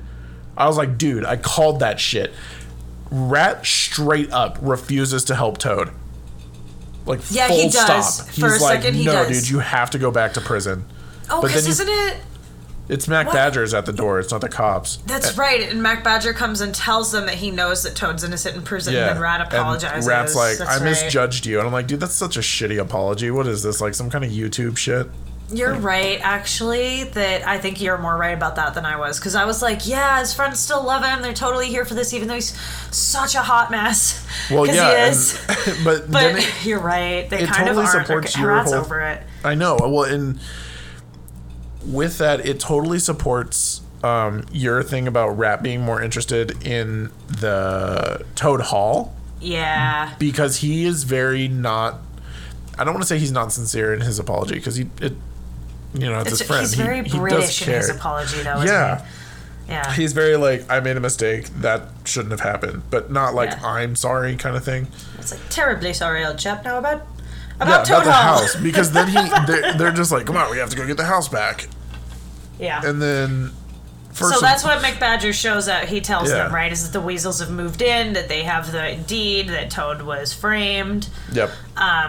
And then it's Ocean's 4, and they're off to just, go, they have a whole, let's break into Toad Hall. And this is what's astounding, folks, is there's, 8 minutes left in this movie. This bitch is 34 minutes long, I think. It's really no time. Yeah. It's barely... I mean, it's less than an episode of The Flash. Let's just put it that way. Okay, I'm going to skate right past that. So when they are Ocean's 4ing their way into this heist, this national treasure heist of getting the deed back because there's a treasure map on the back or whatever. Mm-hmm. God, that was a terrible joke. I'm really upset by that. Anyway, there's a moment where they're rowing in the boat and there's a guard on the bridge, and he's carrying a flintlock rifle. There's more guns in this than you'd think. There are a lot of guns in this movie, but he's also got a little lamp flashlight thing. Dude, literally out of nowhere, Toad just goes, "I'll pop him off." And pulls a gun from I don't even know where. Because he's a bigger G than Geppetto. Dude, he is. He was straight up ready to commit murder. And Toad doesn't give you're still on the run. I know, right? Well, I mean, we saw what his cell was like. It's not as though this is I honestly think he'd get off easier for murder than Grand Theft Auto in this universe. Yeah. On the river. On the river here, Grand Theft Auto is the most serious thing you can do. So what does he have to lose at this point? He's going back to that cell. Oh, and kill this dude too. Fuck it. Yeah, whatever. But Toad, I think it just shows that Toad is just an excitable person, because he's like, I'll pop him off, and they're like, oh my god, no, and then he ends up, the gun goes off, and they somehow leave 0 ripples in the lake or the river or whatever as they hide in this little cave. And then it looks like the weasel is like, oh, okay, it must have been the wind. That sounded like a gunshot. And he just goes about his life or whatever. They get into this secret compartment room. It kind of looks like the prototype for the evil queen's escape hatch. Her secret river out of the castle? Yeah, her secret river out of the castle. My biggest problem with this scene is everything looks like it's just part of the wall, right? Except for this golden doorbell that is used to open the wall. And I think I even said it out loud. I'm like, who the fuck would design that like that? Why would you just make the secret button? Yeah, that's true. Toad did. Toad and his just wacky mania. Toad designed that. What was one of his manias? Escape rooms? I don't know. I'm sure that he just was having a good... I'm sure it's just whatever Toad wants to do. That's the answer. True. Is when Toad has just an inclination, he just does it. I'm sure Toad... Toad just does shit. Yeah. Inexplicably, and that's the point, and I love it for him. He just does whatever, and I'm sure that was the design of that room. I'm gonna have to agree with you on that one. Sorry, I was yawning. I wasn't trying to ignore you or whatever. Oh, you're fine. So I really liked this scene. I really enjoyed this sequence where they have this I called it in my notes the paper plane chase. Oh, that was so cool. Yeah. Right? They throw there's a paper plane involved in this, a big fight with the weasels. Mm-hmm. Right? I don't honestly know exactly what was going on. It was crazy and hard to follow, but it was like you kind of followed this paper airplane through the fight, which I thought was really fun, and it was just out there. It reminded me of the early stages of the Great Muppet Caper when they're throwing the baseball diamond around the museum, but it turns into them playing baseball with it. But here's like my one caveat to that scene. The very beginning of it, so it starts with them lowering Mole, which I still don't understand, because why would you lower the heaviest fucking person down? Well, so Mole is just so... Yeah. He, like, if he gets caught, like, it's game over. Mole's not the one you want in a spot. Yeah, you really want... Yeah, it's over for you if Mole get... Like, Mole should be the last person to go into the field, but okay. Exactly. Mole should be their guy in the chair. I don't know what he's even doing there. He's their oracle. He needs to be on comms. I don't know what he's even doing on the mission with them. You're down? Like, you're down? Toad, you're down? Oh, you're down, shit. Genuinely, he needs to be at home on the phone with the GPS or whatever, like telling them what's going on where they are. Like he needs to be not the one that they lower into the building. They lower him down. They're going super slow, but then for no reason at all, when he's like an inch away from Winky, they just like fucking Thor hammers drop him onto Winky. Mm-hmm. Which, cool, okay. Different strategy than I thought we were going to use. Yeah, I don't... But it works. Whatever. Winky is asleep. McBadger makes a comment about how they're all drunk, and that's why they're all passed out, which I thought was really interesting because there was no warning on this movie. There was a tobacco warning, which I'm like, sure, I guess so. Like a couple, like they smoke a pipe or something. At the start, there was the little top left. I was going to say it before, had the tobacco warning. But we don't have anything for alcohol, and I wonder if we're ever going to get it, because they describe it in this one as hitting the bottle. I don't think they're ever going to give it to us. Yeah, I don't think that's ever going to be a thing that pops up. But I'm watching for it though, because there's a lot of booze in these early movies. I know. But the weasels are passed out, wasted. They're gone. Which this is another one of. This is like a. If you're familiar with the Christmas movie, The Polar Express, this is a train on the lake scene. If you watch the scene in the Polar Express where the train is skating across the lake, it only has 3 passenger cars. However, right after that, when they securely return to the train tracks, the train has like 8 cars. But earlier in the movie, it only had 4 when he meets the hobo on the top of the train. You know this movie a lot better than I do. No, I know. I'm setting it up for this part in Mr. Toad. I'm following you. The movie. So Mr. Toad, there are weasels all over this house. But then at other times, there's only like 5 of them chasing them. Right. And then it goes back to a room full of them, and then it's like 4 run at each other, and then like. I shit you not, they throw like 20 knives at Toad when he catches it and starts throwing paper airplanes and shit. So that's basically that's where the paper airplane thing comes from. Yeah. Mole gets the deed and he's booking it. He's running away. And somehow Mole, he runs more into useful than we gave him credit for. I know. We were just shitting all over Mole, and he's the one who accomplished the goal. That, like, gets it. Yeah, he starts everything off for them. Yikes. And it's a little bit of like it's like a keep away thing for a second, right? They've got like an Infinity Gauntlet thing going on. Mole gets it first, and doesn't he pass it on? And then it looks like they are forced to retreat. Like, right, they go back into the secret wall or whatever. And this is the part that I just thought was really weird. It's revealed that Toad has the deed. And then 30 seconds later, the movie's over. Oh, yeah. It's just over. Like, we don't... It's by New Year. The only thing we get in context is it's now New Year's, and Toad has a new mania of flying an airplane. Well, but it's like they have this like quick little narration where they're like, everyone is so stoked because Toad Hall's back and Toad's reformed and he's a new Toad and everybody's learned their lessons and now we live in Toad Hall and we're all happy. And then it like pans to Mr. Toad having bought a plane and he's out the window flying the plane, like having the best time of his life, and all the character development goes out the window because that's not what we're here for, folks. Nope. Like, it's just, I'm like, fabulous and It just never changed, you crazy bastard. He never learned a thing. I would hate it if he learned a lesson in this movie. I know. I would hate that for him. I feel like everyone but him learned a lesson. Well, and that's the thing. Like, we don't know what happens to Winky. We don't know. Here's like my number one issue with the end of this movie. His financial problems are not resolved. But everyone seems to be okay. Not whatsoever. Yeah, if anything gets worse, he was incarcerated. Like, what happened? Like, he was in jail for a minute, too. It's not like it was... Yeah, minimum 6 months, confirmed. Like, probably at least, right? Depending on how long it took to get him in there. But yeah, like... I don't know, but they seem to be stoked. They seem to feel like things are going better. I mean, maybe the thing is, we don't know that Mr. Toad ever worked. Like, that cart and horse was his career. Yeah, exactly. So something tells me that Mr. Toad is, like, maybe a little bit of, like, an heiress, and maybe Mr. Toad Sr.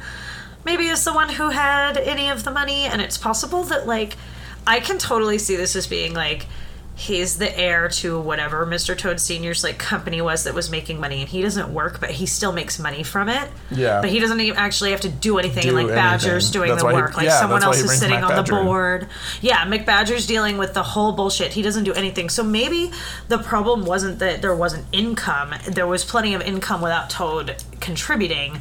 But Toad was just spending it as fast as they were able to make it. Like, it seems to me that Bruce Wayne doesn't show up very often. You know what I mean? Yeah. But there's plenty of money. It's just if Batman spends it all faster than he can make it, then they don't have a Batmobile. So, like, maybe it's just too many Batmobiles Economics for 101. Toad. Yeah, that's what, well, one of my notes said that. I was like, there's a lot of economics in this movie, like, early on. Like, it's heavy in the econ. Yeah. But I just love that he doesn't learn anything or change anything, and he's just like, no, I'm gonna buy a plane. Fuck this. Like, I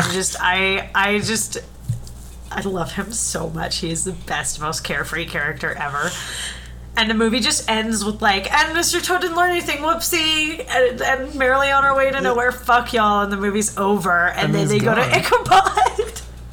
Well, like, first of all, we see him destroy a famous statue in London. He knocks it over. Plane. Yeah, with the plane. And then he's just like, he's gone. And we're supposed to be like, that Toad, he's incorrigible. But in our heads, we're like, no, he really is. Like, this dude's badass. Like, he doesn't give a shit. He's the best. And I feel like the moral of the story is like, Yas, queen, live your don't life. Change. Yeah, 100%. Like, it's that is the shirt I want.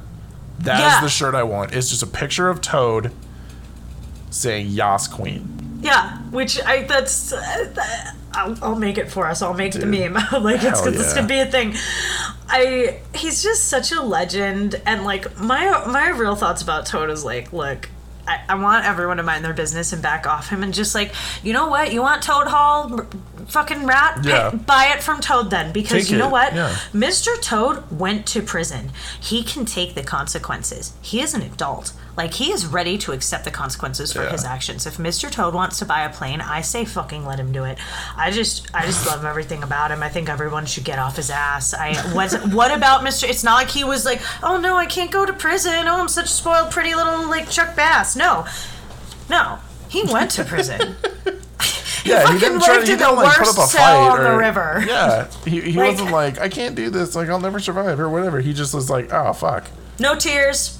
No, Mr. Toad took his consequences. There was no part of this movie that was him trying to evade consequence or responsibility for his actions. He was 100% willing to take that on. He just wants to go fast, and I don't see why we shouldn't let him, frankly. No, I think Rat can calm down. Well, so I totally agree, and I actually had this as a note earlier on in the movie. Toad is by far the most obtuse, but overall purely joyful character I think I've ever seen in this era, like all the way up to the Renaissance. He seeks thrills and excitement for nothing other than enjoyment. It's not malice or personal gain or profit in any way. Right. But with that becomes like his negligence, right? Like, he's a master of overlooking the wake of destruction that he brings about him. But not once is he like, oh, I didn't do that. If someone's like, dude, you did this, he's like, yeah, I did that, but this is what I was doing. He doesn't skirt it. He's like, I don't want to say apart from altruistic property because he's damage, not, but yeah, he's not altruistic, but no. But he takes responsibility, though. He's Yeah. not trying to skate away from that. He's not trying to, like, shift blame or project the blame. And apart from the property damage, which I think largely stands for laughs for the audience, similar to the slapstick Yeah. in Ichabod, you know? Like, I don't even know how seriously we're supposed to take that in this movie. And apart from, like, what, a couple hedges, there's a statue... You know, that was probably offensive and needed to be taken down anyway, let's be real. And, like, you know, it's fine. It's like, who knows? Yeah. It's just property damage. Like, he doesn't actually do anything to hurt anybody. Well, that's like, the thing. Like, he's not out to, like, cause pain or damage or anything. He is very obtuse to the damage he causes, but... Like, to the distress that he causes his friends. Yeah. But honestly, it's like it all comes back around to that property, and I'm wondering if there is something in the book about Toad Hall. Like, is there something... It feels like there's something from the source material that we're missing about Toad Hall that gives sort of stakes to Toad's friends. Yeah. To care so much about what Toad is doing and its impact on Toad Hall. Because that's what they're worried about, right? They're not like, Toad, we care about you. We don't want you to be bankrupt. They're like, we don't want you to lose Toad Hall because we have a vested interest in Toad Hall. And I feel like we're missing something there. Yeah, because, that would kind of put this together for us a little bit. when they're in the trial or when they're in the courtroom and Cyril reveals that he traded Toad Hall, Rat and McBadger like basically pass out. Yeah, they're just and like, even are the you judge is fucking like, kidding me? Yeah, Toad even the judge Hall's is like, worth holy like shit, $100,000, yeah. 100,000 pounds, yeah, during the war. Right? They're like, for the car. And Toad's like, yeah, fuck it. I want to go fast. I don't care about anything. Like, just whatever. Let the Lord of Chaos reign. Like, it's just goes with it. And I love Toad so much. And anyway, moving on into kind of like, I think that's all we have to say about the plot of this movie, right? Yeah. Is it that Toad's the best? Mm-hmm. I fucking love everything about Mr. Toad is my final note in the plot. So... yeah, it is. I just saw that right now. Yeah, like he's just the best. So, let's talk about the ride a little bit because Yes. Mr. Toad's ride is, as we said in the beginning, really the enduring legacy of this story and of The Wind in the Willows. And I think it is interesting that most people would assume or would like associate their memory of this movie or this story with the ride, not the movie. like I say, I think there's people who maybe don't realize it's a movie. Because remember, there's Mr. Toad's is one of the original rides from Disneyland, like the first ones to open, along with Pirates, along with Jungle Cruise, which incidentally I thought was great and not a better movie than the first Pirates movie, but a better ride adaptation. Like, I know. I thought that movie lived and breathed the Jungle Cruise. Yeah. Hell yeah. I was just telling my girlfriend that you went and saw it. I was going to see if she wanted to go see it, but now maybe we'll go see Suicide Squad. It's also on Disney Plus. So yeah, I but think I have to Suicide pay Squad's for gonna that. be I'm on not HBO. doing that nonsense. I pay $30 at the theater on popcorn, no problem. Yeah, that's true. So happily get that at home. It's the best thing to come out of COVID. But I did actually go to the theater. That was my first movie back at the theater, and it was really fun just to be in something that, like, it really felt like the ride. So anyway, recommendation for me on that. But Mr. Toad's was one of the original rides, so I think it's easy to mix it up with maybe a ride that didn't have a movie, because there's plenty of them that didn't have a movie in the original rides, and this is one of them. Also, I do want to correct you on something. Do, please. Pirates of the Caribbean was not an original release ride. I thought it was. No, Pirates of the Caribbean was the last ride that Walt Disney himself began working on before he died. Was it original release in Florida? It might have been. That's probably what I'm thinking. Okay. Fair enough, though. Good correction. If that's not the case in California. Well, because the last ride that he personally opened was It's a Small World in 1965. Okay. And then, which... I'm not even going to get into that, but... So what are the original rides? The Carousel, the Dumbo Spin, Casey Jones, Mr. Toad, Adventureland, but I think Adventureland just had the steamboat. I think the steamboat was part of the original thing, though, and like it's Huck Finn's Island or something wild. Finn's Island or something like that. And then Tomorrowland had the cable cars and the World of Tomorrow, which is that huge dome. that I feel like most people don't go into. In Tomorrowland? Yeah. You sure you're not thinking about Epcot? No, you weren't a Epcot's Florida the big. kid. That's the big golf ball. I'm talking about Tomorrowland. Yeah. It's right next to Autopia. Oh, Autopia was another original ride. Autopia was an original ride. Yeah, you're right. But yeah, I think a lot of people, it's probably easy for a lot of people to not even remember that this was a movie. Because again, like, it's for what... Honestly, you and I don't really know anybody else who knows this well. Like, I can't think of anyone off the top of my head who, when I was like, yeah, we're going to do an episode of Mr. Toad, was like, oh my God. Like, people are like, what? Yeah. Like, these wartime films are not well known, and you and I are pretty big nerds, so I kind of wonder, I'm like, give us feedback, guys. We'll have our email and socials at the end. Let us know. Did you know what the hell Mr. Toad was, other than the ride? Like, did you know this was a movie, or were you familiar with The Wind in the Willows? I wonder, because it was one of the original rides, it could be easy to not realize that, but the ride itself really captures, like, this film. Like, it's a great ride for the movie. It really captures the energy of it and the pacing of it, and it is wild and insane, and it's like, good, Toad gets his car, because that's something that we kind of don't even really see him get. Like, he kind of graduates to the plane. Like, he has a car for like 1 sweet second. So it's nice that he, like, in perpetuity gets to have this car at the parks forever, that the character gets to have that joy. Oh yeah, well, and one of my favorite things about just the ride in general is there's a non-mobile car outside of the Anaheim one. Actually, going forward, just anytime we talk about Disney, I'm only ever going to be talking about Anaheim. And I'm 99% of the time going to be talking about Florida, unless I specify otherwise. So I think we actually have a really well-rounded view of this. Good idea. Sounds good. I like that. That's good. Perfect. It's good. All right. Outside of the actual ride is one of the cars. It's right next to the carousel. And, like, I don't know why, but I like, have Disney's layout memorized. I haven't been there in like years. I mean, I also have that. I get you. I understand your soul.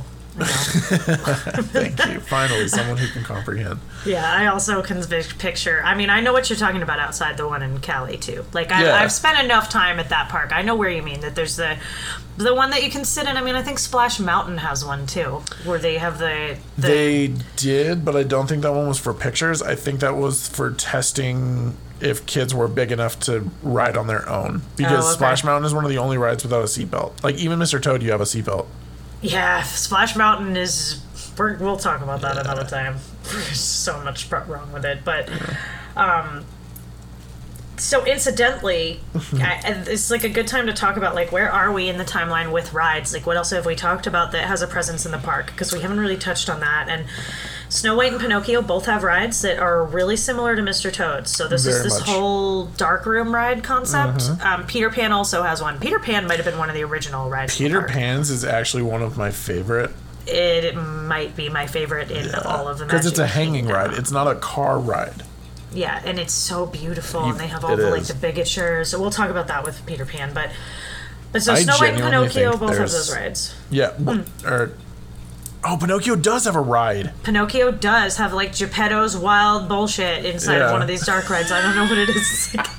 It is like a Geppetto ride, though, which I think is awesome. Yeah, and Snow White has just through the movie. 2 rides. Yeah. She has, like, her...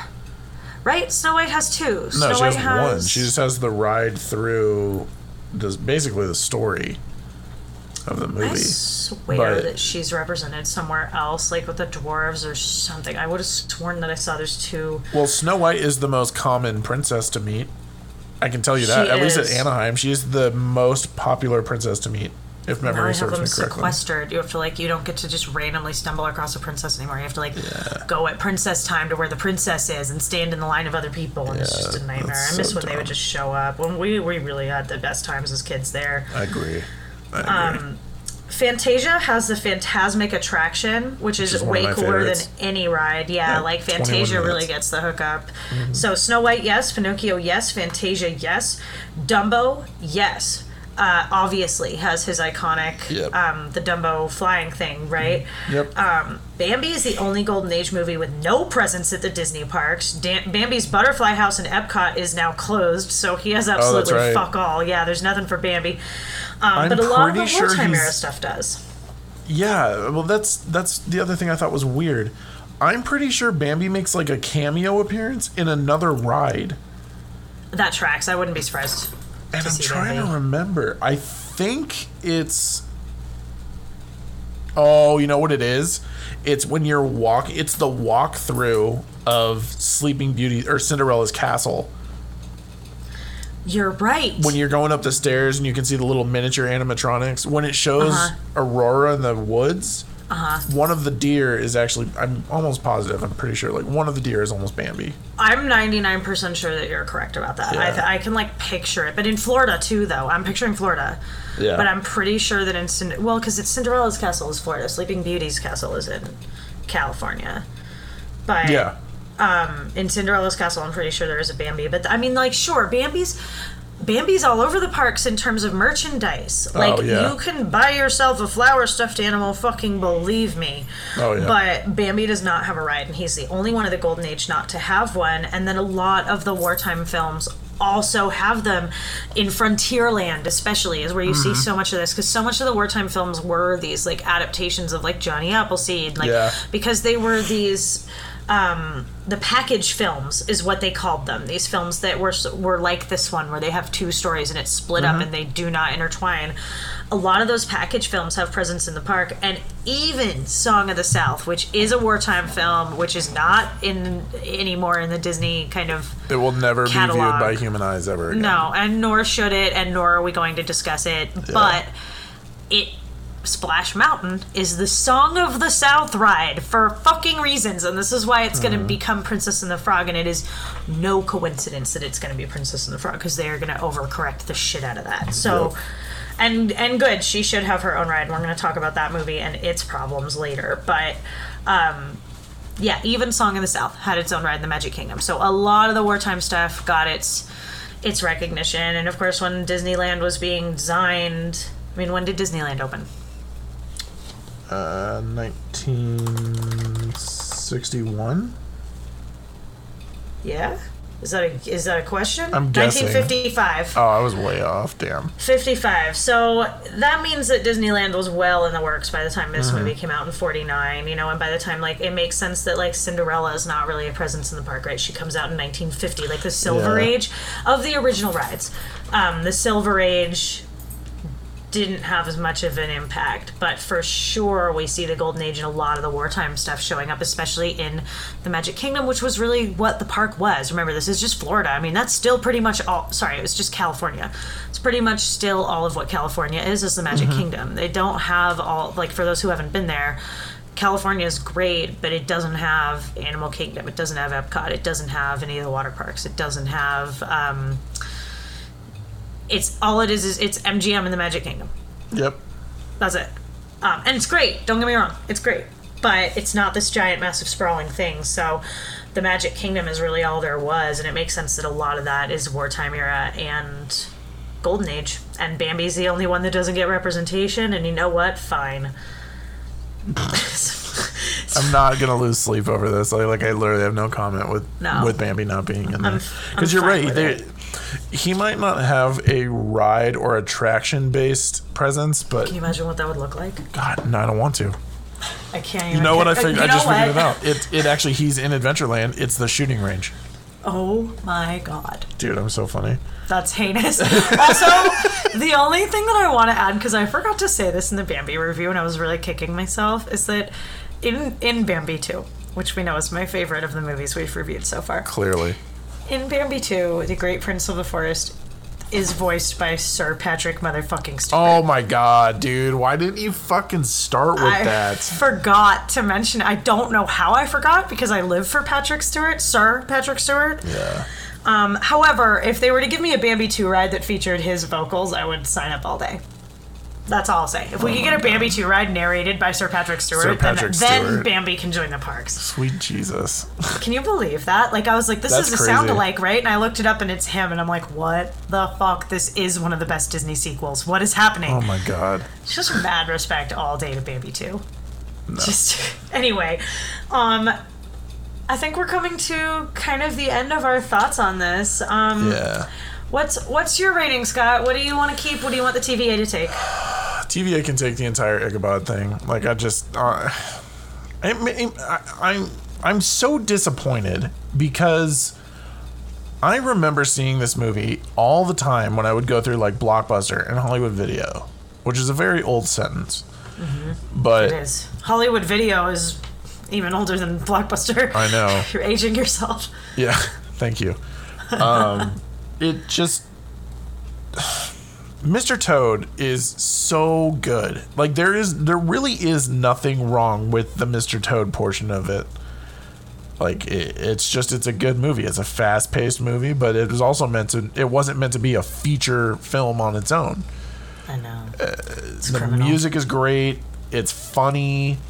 It's got drama. It's got hilarious adult themes. I gave the movie a 6 out of 10.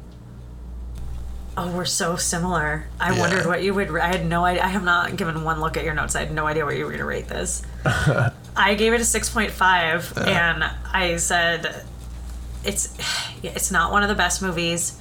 I also would have the TVA take the whole back half of this thing. Yep.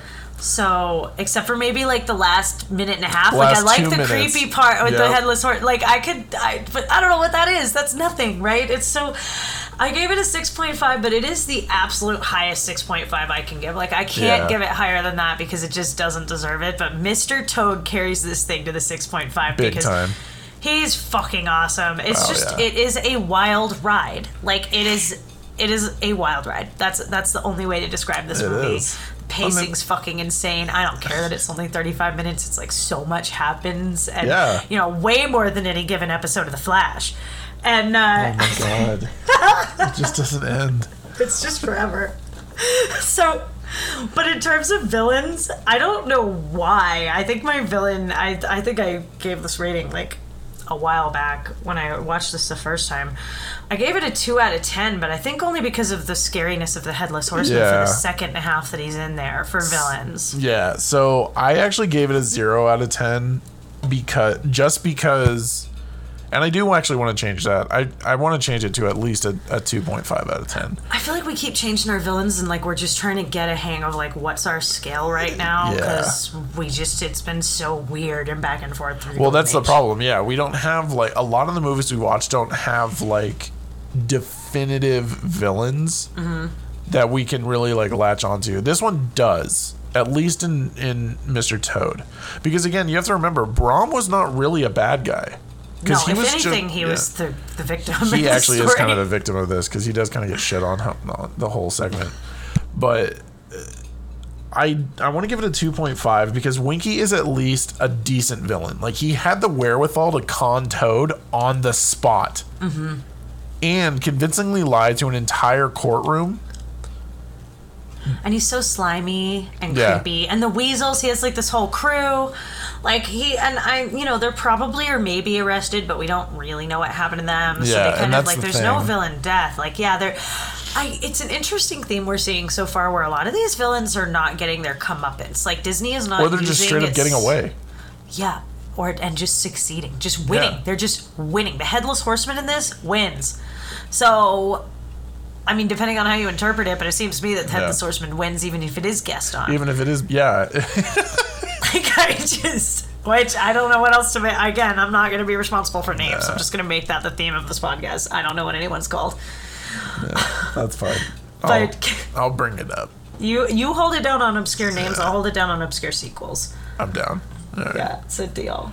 But I'm with you. I think it's like they're satisfactorily kind of creepy and slimy in this movie, enough to get 2 points from me, but I'm interested to see both of our scores like unfairly skyrocket for The Evil Stepmother, because that's coming up next. And folks, we are going to have like an actual movie to talk about next, and I am so stoked to get into the Silver Age. And just so you guys are aware, because there are so many versions, we are going to talk about all of the Cinderella movies while we discuss it in the episode, but we are mainly discussing the one from 1950, the Disney original animated 1950 Cinderella movie with Gus Gus and the cat named Lucifer that never came up to anybody's religious parents until they realized.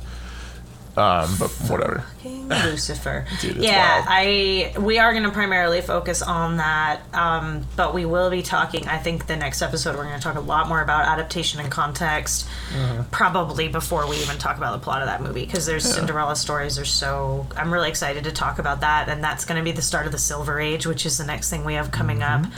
So that's going to be super exciting. We are going to start moving through these maybe a little more quickly. We might bundle some of these Silver Age movies as we go, because some of them are a little more exciting than others.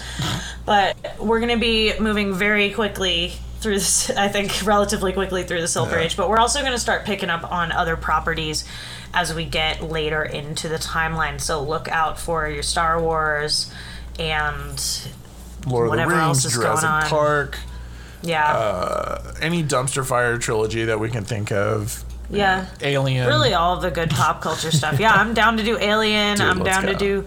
Yeah, just all of the good genre stuff. So if you guys have stuff that you want to see from us as we come up on the timeline, because we're coming into where other things than Disney start to exist in pop culture, let us know. You can reach us at Instagram at Go Behind the Timeline. You can email us at gobehindthetimeline@gmail.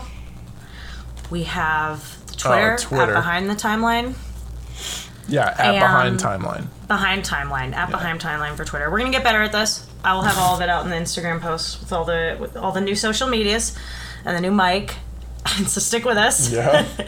And yeah, you want to close us out? I think that's it. I think that's it. Oh, we should talk about next week briefly. I was actually just about to. Yeah. So on top of doing these recaps of older films and shows and books and stuff, we also do want to do like current television. So next Wednesday, the 11th, starts Marvel's new What If show. So be on the lookout for us to be doing weekly reviews of each episode. We'll be discussing what happened. This will be a major spoiler. The episodes release on Wednesdays of every week. We'll be posting the episodes every Friday. If something changes or the schedule gets like effed up or whatever, we'll post it on Twitter and let you guys know. But yeah, be on the lookout for that. If there is something you want us to review, or there's something that you didn't agree with, or something like you just flat out thought one of Lindsay's memes was funny, or who am I kidding? They all are. Or you just thought, my opinion of Bambi was spot on, which I don't know how anyone could disagree with me, but whatever. Any kind of feedback you got. Yeah, just hit us up. Hit us up on the Twitter. Hit us up on the email, and we'll give you a shout out. If you, one thing now that we do have social media up too, if you feel like you are an expert in something we're about to discuss, let us know. We will absolutely try to get you on here, because this whole podcast is about us teaching each other the entire world of pop culture. Like, and I want to know. That's the thing. If there's something I don't know about, like, I don't know shit about Lord of the Rings. Lindsay does. I mean, that's the only reason she's here. Rings, but I know everything about Lord of the Rings, so we're going to do that. We're going to do Silmarillion. We are also going to be reviewing A Wheel of Time when it starts in November, so if you are a Wheel of Time fan, we are stoked to join that community, which is growing and is really exciting right now, coming up on that release in November on Amazon. So look out for that as well. There's a lot of really exciting stuff going on. We're super stoked to cover all of this, and look out for What If next week, because that's going to be a really fun full spoiler review the next day, and we'll be keeping up with all this stuff as we go. Absolutely. But we have taken up enough of your time. We hope you enjoyed it. We hope you didn't agree with something we said, and we hope you agreed with more than that. But until the next episode, guys, stay nerdy. See you guys.